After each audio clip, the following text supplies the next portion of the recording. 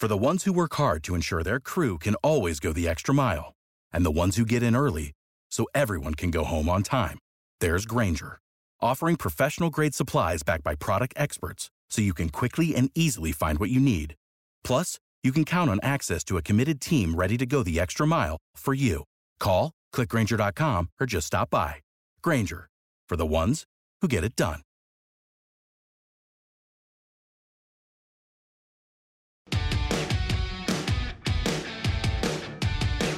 Learning the skills of connection and influence in American companies and Western societies are paramount to moving up, if moving up is what you want to do. It's not that Asians lack social skills. Asians have social skills, but they're social skills that are optimized for other societies. Why did I become an executive coach? I saw lots of great people fail to get ahead at work, while their much less talented peers blew right past them. That made me furious, but also curious. What were great people getting wrong? It came down to helping them re-examine what drove success, and then helping them make critical shifts, one hard truth at a time. Feel like you're doing everything you were told, but you're not moving ahead at work nor having the impact you seek? Then welcome to 97% Effective with Michael Winderoth, where we skip feel-good, happy talk and engage experts in pointed conversations about what it really takes to move the needle at work and your career. So if you feel stalled or frustrated, or seek that extra edge as you move to the next level, then look no further. This is the Hard Truths Playbook you never got.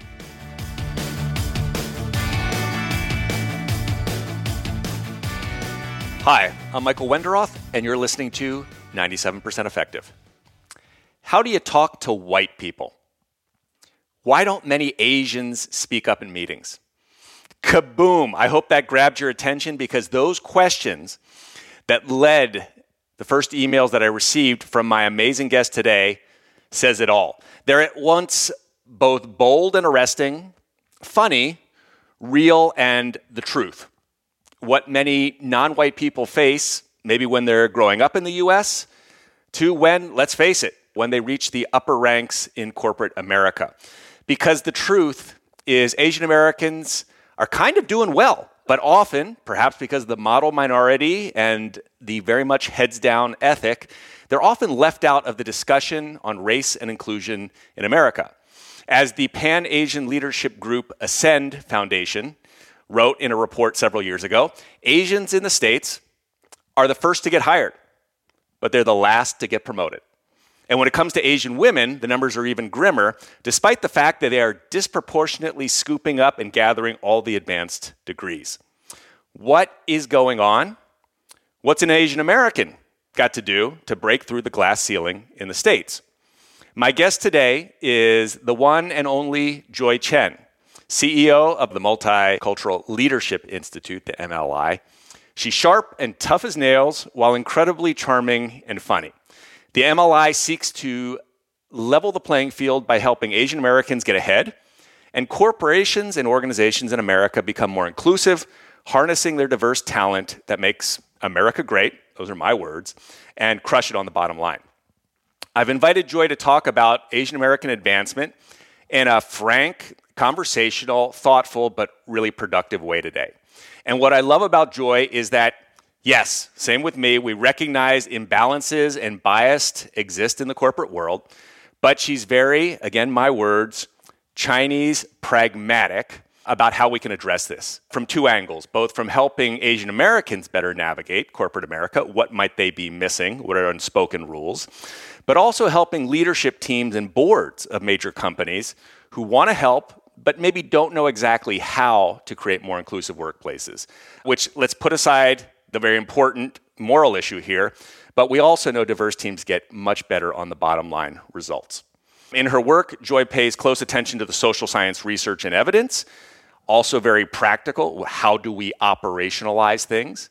And what works? We're going to talk about her career. I think she exemplifies a lot of the things that you need to do to accelerate your career, but also then how she helps others do that who are coming from very different contexts. She's also good at doing that in a way that doesn't make us feel threatened or attacked, but challenges some of our thinking and makes us realize we don't always have to change our identity to do that. Joy's got the creds also. She served at a very young age as the former deputy mayor of Los Angeles. She served as principal at Heidrick & Struggles, what's leaders in executive search, doing placements. And then she went to China, where she became a massive smash hit and a keynote speaker through her bestsellers, Do Not Marry Before Age 30, 30岁前别结婚, and How to Get Lucky in Your Career, 30岁前诚实而为. She's been profiled in the Wall Street Journal, Economist, CNN, and she holds a bachelor's from Duke University and an MBA and master's in urban planning from UCLA. She resides with her family in California. Joy, a pleasure to have you as a guest today. Welcome to 97% Effective. Oh, it's great to be with you, Michael, and with everyone out there. It's been, you never know where life takes you. It's been an incredibly wild and lucky ride for me so far. Yeah, you've had an amazing career. And in some ways, in our topic today, you are just getting started. You are all on the internet, particularly the Chinese internet, okay, which dwarfs the English language speaking one. A lot of people don't know about that.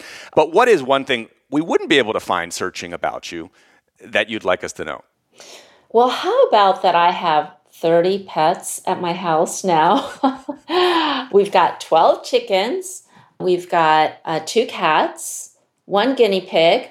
We're about to foster a couple of guinea pigs for our friends, and a whole bunch of fish and snails. So we've basically got a menagerie here at my home.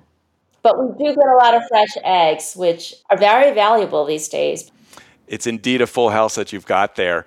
Since we're both fluent in Mandarin, we will be doing this podcast in English. We may be switching between the languages. But the Chinese language is so rich, and there are expressions, idioms, 4 words that are packed in that have multiple layers of meaning. And I thought it would be interesting to just get a sense, is there one that you feel like represents you or your work? Yeah, there is an idiom, which I think is really very beautiful and fun, called 塞翁失马,焉知非福. And it means 塞翁 is old man. Old man Sai lost his horse. How do you know it's not a blessing? And it goes like this. One day, old man Sai lost his horse, and all the villagers came around to console him. But he was not sad. He said, well, how do you know it's not a blessing? Months later, the horse returned, bringing with it an even better and faster horse. And all the villagers came around and said, wow, you're so lucky, let's celebrate. And he said, how do you know it's not a curse? Well, his son loved to ride the new horse. And one day he was riding and he fell off and he broke his leg. And the villagers came around and said, oh, we're so sorry about your son. But then the northern barbarians or, other countries came and invaded, and all the young men were called up to war. And the son's lives, and most of those young men died. And his son's life was saved because of his broken leg. And the story goes on, but I think you get the idea. It's really about how things that happen in your life, we immediately assign, oh, that's such an awesome thing, or, oh, that's so awful. But if you look at it in the long term, you may find that things that you think are really horrible, looking back, might not be such a bad thing at all. And I guess at this point, I look back at all the things that made me mad or sad or furious or heartbroken in the moment did not turn out to be such a bad thing at all, including a lot of things in my career. You listed off a lot of accomplishments in my career, but you didn't get into all of the heartbreak and disappointments and frustrations that led to those highs. So, 塞翁失马,焉知非福. Old man Sai lost his horse. How do you know it's not a blessing? That is a great idiom. And yes, we do look at the accolades, but we're going to look at some of those heartbreaks. I'm glad you brought that up. Can I just bring up one more thing? I recently read that a major philanthropist, Jeff Bezos' ex-wife, Mackenzie Scott, she named her philanthropy Lost Horse. And I just read it was because of this Chinese idiom. We'll start to talk about your career ascent, and not just the parts that we hear about, but the pieces those heartbreaks that you refer to. And if we go back to childhood, much of things are rooted in childhood. And you talk about a Chinese American girl growing up in a very white community, some of the awkwardness, the names being othered there. And for those out there who may not be familiar with it, right, Chinese Americans often called bananas. They are yellow on the outside, white on the inside. And so you've talked about that. You talked about, when we talked personally, about this fitting in and not fitting in, this idea of code switching, covering. Can you talk a little bit about the benefit of that to you at that time, but also the cost? I think it very much marks some of your early years. Sure. I remember growing up, my parents had saved and sacrificed to buy a house in a good school district for me and my brother. And that meant that we were the oddball Chinese kids in a school that was almost all white. Now, this was the 1970s, and Asian Americans now are 6-7% of the U.S. population. By the time, we're only 1%. And so we were kind of weird, and according to the other kids. And so people would make fun of the cong bing, or other dumplings or things that I brought for lunch. And I just with all of that, I guess now we call them microaggressions. We didn't have a word for them at the time, but just all these little incoming slights and bee stings.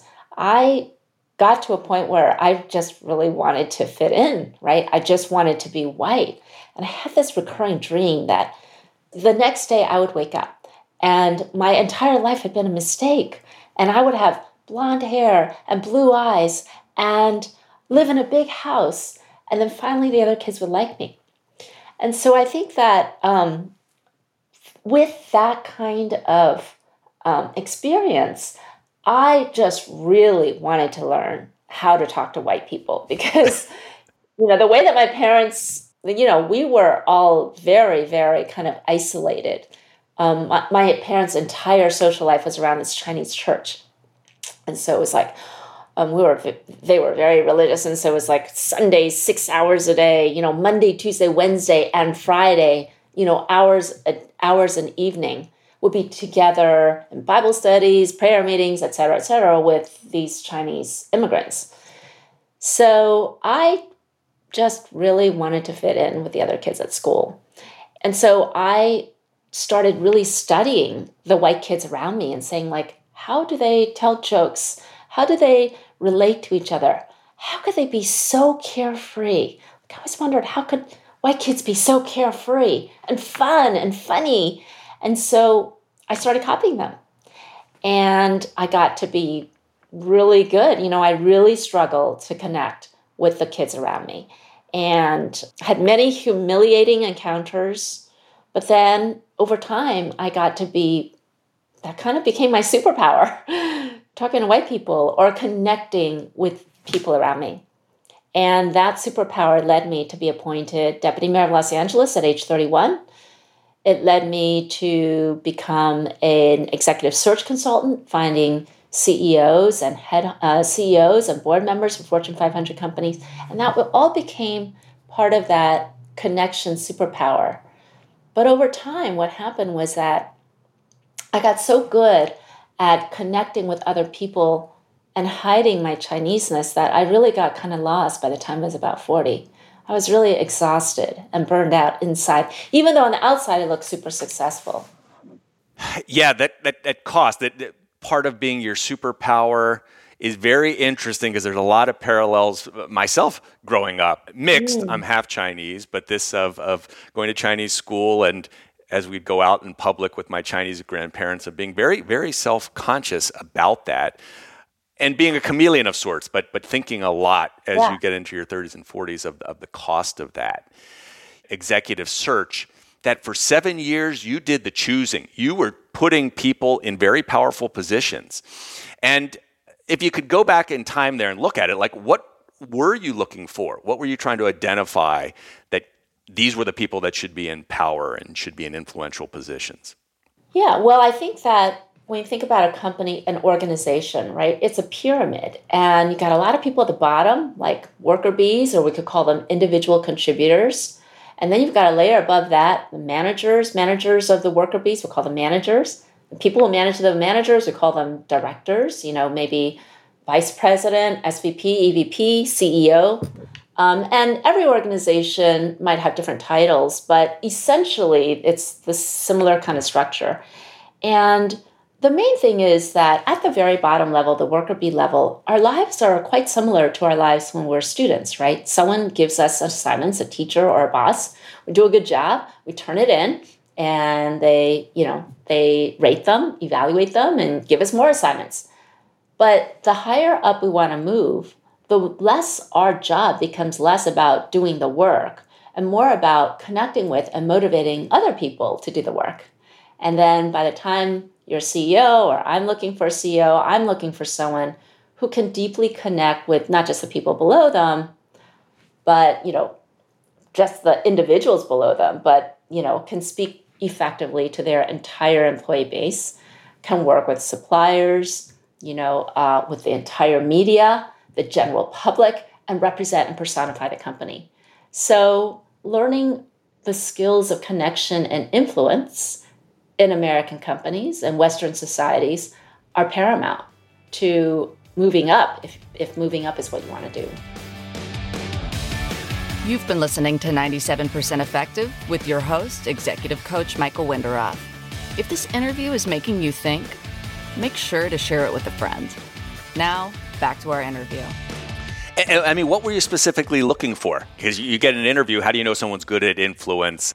Well, I think that, first of all, when I was having conversations, I would always be, being a CEO headhunter, I kind of learned to both connect and have a conversation with somebody, but then also kind of step outside of myself and be evaluating this person. So actually I would be taking 2 columns of notes. One is on the left side, what the person is saying and answers my question. And the other is a running evaluation of how I feel this person is coming across and how effectively are they connecting and influencing and coming up with all these other skills. Now, in every job, every different search, we would be looking at some specific things. Let's say it's a company that wants to expand into European markets. We might be looking for things in the resume of this person have a specific technical background that the company needs or has certain markets that they need to enter. So all of those things, let's just say, are specific to every different search.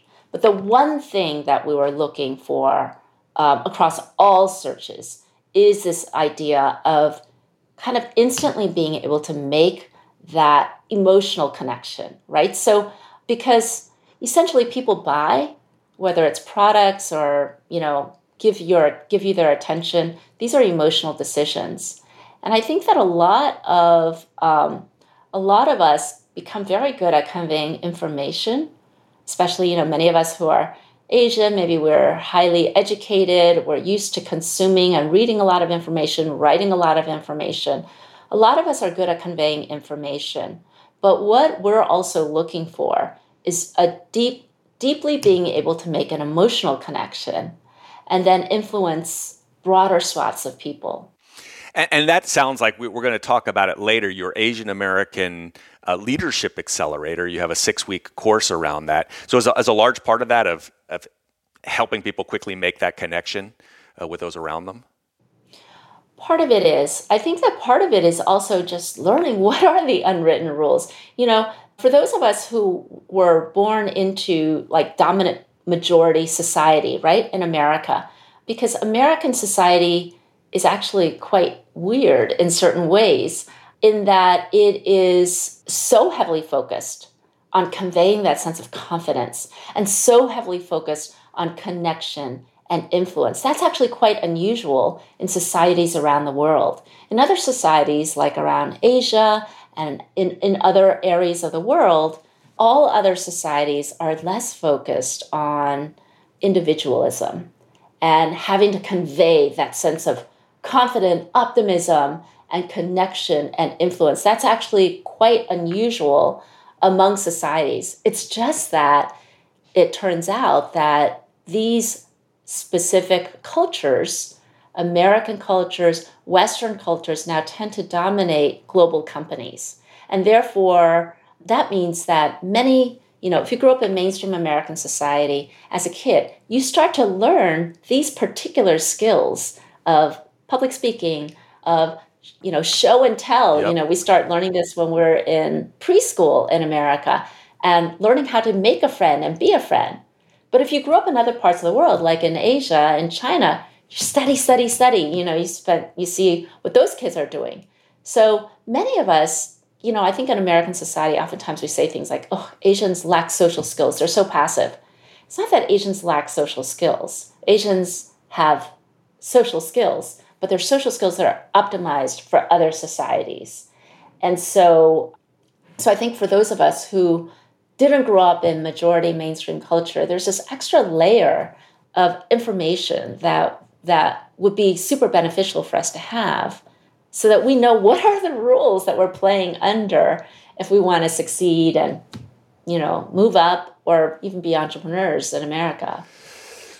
Yeah, that's a very interesting way of looking and framing that, and brings up this really important point about understanding the context that you operate in, which brings me to your career, which you then shift. You're Chinese American, grew up in the States, the banana that we talked about, and then you go over to China. So this is interesting, the context of China. And tell us a little bit about that. I mean, your career also took off in China. I think you wrote, or I may be paraphrasing here, that it was like coming home, but of course, you're now almost very American going over to a Chinese context. Tell us about that period of your life and your career. Yeah, so when I was an executive search consultant, this was in like 2005 to 9, and I started a blog on the unwritten rules of the game.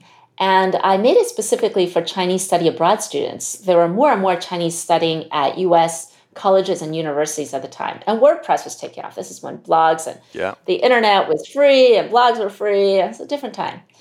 So I started a blog on the unwritten rules of the game. And some Chinese grad students at USC and UCLA translated into Chinese and started putting on the Chinese social media at the time. It's called Renren Wang at the time. So this is before the current group of Chinese social media companies. And that blog went viral. And that blog became the #1 career resource for Chinese study abroad students around the world. Now, there also was no other career resource serving them. So, it was probably the best and the worst. But then a publisher in China reached out and they said, the #1 social topic in China right now is the topic of leftover women, who are women who are 27 and up and still not married. And the market desperately needs a book to encourage leftover women. And we spent a year looking in China for someone to write this book. And we've decided that that person doesn't live in China. That person is you. Because I had mentioned on my blog that I'd gotten married at 38 and had kids at 39 and 41.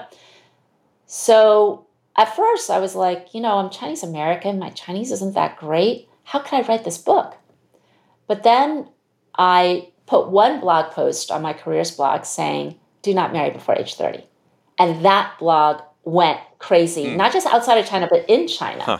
And the next day my servers crashed. And I said, oh, well, maybe I should do this. So I spent a year writing a book called 30岁前别结婚, Do Not Marry Before Age 30, as you said. And I followed up with a second book called 30岁趁时而为, How to Get Lucky in Your Career. And that launched me on a new career in China as leading a global leadership training company based in Beijing. So we had millions of followers, consumers of our books, courses, social media, all about how to become a global talent. But then trade war happened, the pandemic, and I had to shut all that down. I returned to the States, and here I am, kind of doing the same thing. Global leadership training, multicultural leadership training for Americans now. So you have this deep sense of purpose of many of the things you've done, which very much translate into what you do now. And as I was looking at your career, in my book, I look at kind of the evidence of how people rise, and I kind of overlaid yours on it, because I talk about the strong interpersonal skills, networking and being networked, visibility and brand, presence, communication, and then leveraging resources.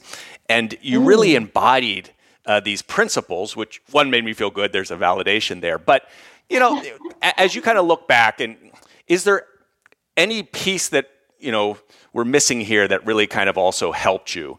Or do those cover the big pieces? I would say there's one thing that I have been doing is I've always been trying to find a way to give value into the world for free. And that's something that I created. In China, everyone's English is quite poor in speaking, but their reading and writing is quite good. And there's this funny quirk in Chinese society is that they use a lot of American acronyms that we don't even really use. And so, for example, I created a framework that became quite famous in China called UAF. Do things that are useful, amazing, and free. So in my 20s, I moved to LA and I didn't know anyone. And I started volunteering on political campaigns. So I was an LA County Young Democrat. And there were all kinds of political campaigns happening all the time for the city, the county, the state. And they always needed volunteers, right? Licking stamps. This is, before the internet got really big. Licking stamps, walking door to door, phone banking. And I started doing that. And I met a lot of people doing that. And since then, I've always been finding ways to volunteer and create things that are free, but that are really high quality, like the blog that I made, right? So basically, all this volunteering got me onto the Housing Authority Commission of Los Angeles, which looks over the housing authority, which looks over like our affordable housing. And the Housing Authority had 7 people. 6 of them were VIPs, people who donated a lot to campaigns, but they needed somebody to be a worker bee. And so that was me, And I really worked. I was a real estate developer at a time. And I did a lot of, we tore down all this old affordable housing and put up beautiful new green stuff. And then somebody had seen my work there and recommended me to the mayor to be deputy mayor. Like that was a crazy, ridiculous stroke of luck, right? So by now, I've worked at the top of 3 industries on 3 continents. And the crazy thing is, I never applied for any of those jobs. They all came to me. They came to you. I was always invited. And isn't it nice to be invited? Like, I like to be invited. Isn't it better that way? And the crazy thing is, I feel, looking back, I think this UAF thing, it causes me to suck in new opportunities on a continuous basis, right? So whether it was, becoming CEO headhunter, people saw the things that I was doing as deputy mayor. Of course, that was quite visible. But then the opportunity to go to China, I created this blog. And then I was going around UCLA, USC, volunteering, giving free career seminars. And that pushed the blog out, that motivated people. So I think that all of the opportunities that I've had have been not putting out useful, amazing, and free. A free guide to the unwritten rules of the game. I'm about to post that on my website. People can sign up for it if they want. So my whole life has been getting invited to opportunities because what happens is people assume, I tell people to do useful and amazing and free things. Figure out how to do things that you enjoy doing that are of service to others for free. And then, like in China, my fans or followers would be like, well, why would I do it for free if what I'm doing is really valuable? Why shouldn't I get paid for that? And I say, well, because what you're getting in return is way more valuable than money. Because people in our world are primed to assume that free things are gross, or they're, there's a catch, or there's, or they're bad, low quality, right? People are primed to assume that expensive things are high quality. Free things must be shitty quality. But when you do something that is incredibly high quality, that comes from your passion, and that really serves people, what happens is people are like, oh my God, look at this. And then they pass it on to their friends. And you suddenly get this army of people who are selling you or, marketing you. And then somebody like 2-3 steps removed from you is like, oh, wow, look at this cool thing. I've got a need that I need solved, and this person might be able to solve it. So then they come and they find me. Yeah. And they're like, what do you think about this? And it could be out of left field. But the great thing is that I found, some of them are like, no, I don't want to do that. But some of them could be perfect. And there are opportunities, at least in my case, that I never would have imagined. Right? But it's like, wow, that is perfect because it was born out of something that I gave away out of my passion. So I haven't written down this UAF thing in English yet, but that really, I would say, has been a real secret sauce in my career. Let me ask you a question on that, because I hear this from a lot of clients and people out there, particularly Asian Americans, who talk about in their organization, hey, I provide all this stuff, I create a lot of value because I did a lot of this work, and then someone else stole it and they got promoted because of it. Yeah. And so what's the piece there that they need to take care of or they need to be careful of? That is such a great question. I think especially now we're seeing so many companies are investing billions in recruiting new people in, but then they have to create inclusion, right? And a lot of them, if you look on the websites, they really tout their ERGs, but then they don't, their ERGs are who? They're volunteers. And then a lot of, I come across a lot of ERG, employee resource group leaders, like the Asian employee resource group, veterans employee resource group, who end up doing a lot of unpaid housework, right? You create a lot of events. Yes. It's on top of your day job. You're not getting paid for it, and you get burned out. So I think you ask a really important question. You can do a lot of UAF that doesn't result in lucky new opportunities coming, right? So I think if I were to boil that down, I would say, number one, the UAF that I've been doing has not been UAF that other people have asked me to do. Like, would you like to plan these events? Or would you like to take over this unpaid housework? I think, first of all, we should all be very wary about unpaid housework, because you can really get stuck doing a whole lot of work that's not actually strategic to the company and to the higher ups. And, that's not good for your career at all. I would say the difference between that and the UAF I've been doing is that the UAF I've been doing has started from my heart, started from my doing things that I just like to do. I like to write. That's why I started a blog, right? So it totally started by me. And me figuring out an intersection between what I like to do and where there's a gap, a need in the world that no one else is doing. Was my blog the best career resource in the world? Probably for Chinese, it could have been the worst. But there was no one else doing it, right? And I think one thing is I've been working at intersections of different worlds where there's been very little competition.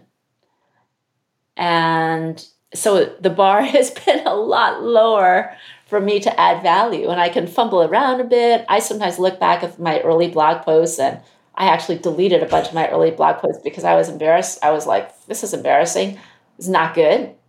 What I'm doing now is a lot better, right? So you don't actually have to do such amazing work if you're working at lonely intersections where no one else is. So if you can kind of figure out some ways that you can contribute value that no one else is doing, there's like white spaces in the world. There's so many problems in our world that need solving. And these are ways that we can grow as leaders before we're appointed leaders. This is such tremendous advice. UAF, intersections, and fulfilling needs.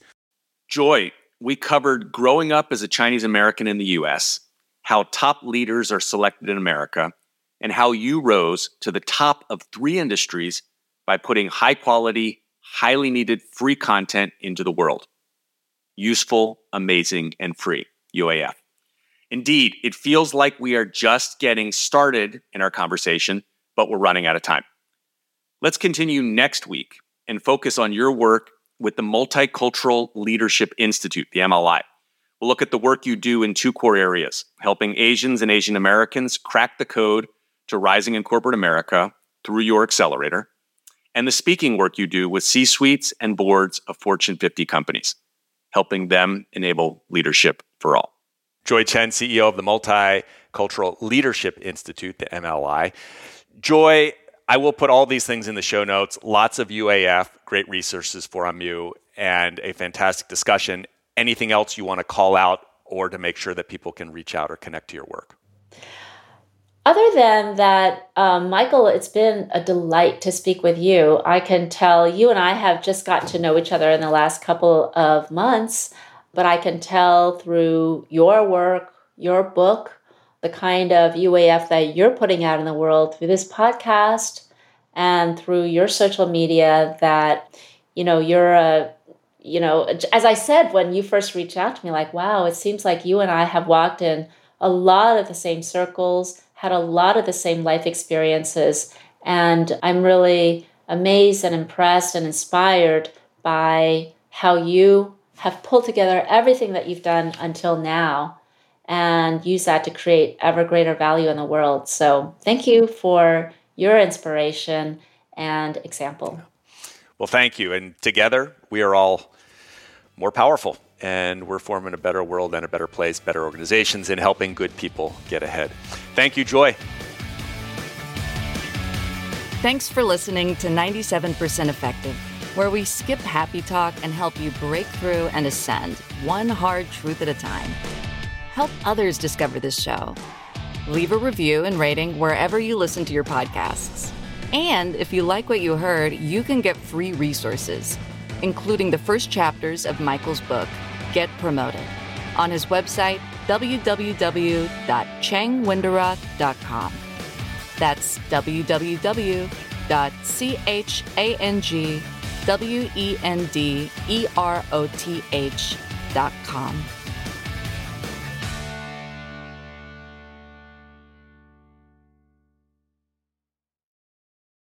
Save big on brunch for mom, all in the Kroger app. Get half gallons of delicious Kroger milk for $1.29 each. Then get flavorful Tyson natural boneless chicken breasts for $2.49 a pound, all with your card and a digital coupon. Shop these deals at your local Kroger today, or tap the screen now to download the Kroger app to save big today. Kroger, fresh for everyone. Prices and product availability subject to change. Restrictions apply. See site for details.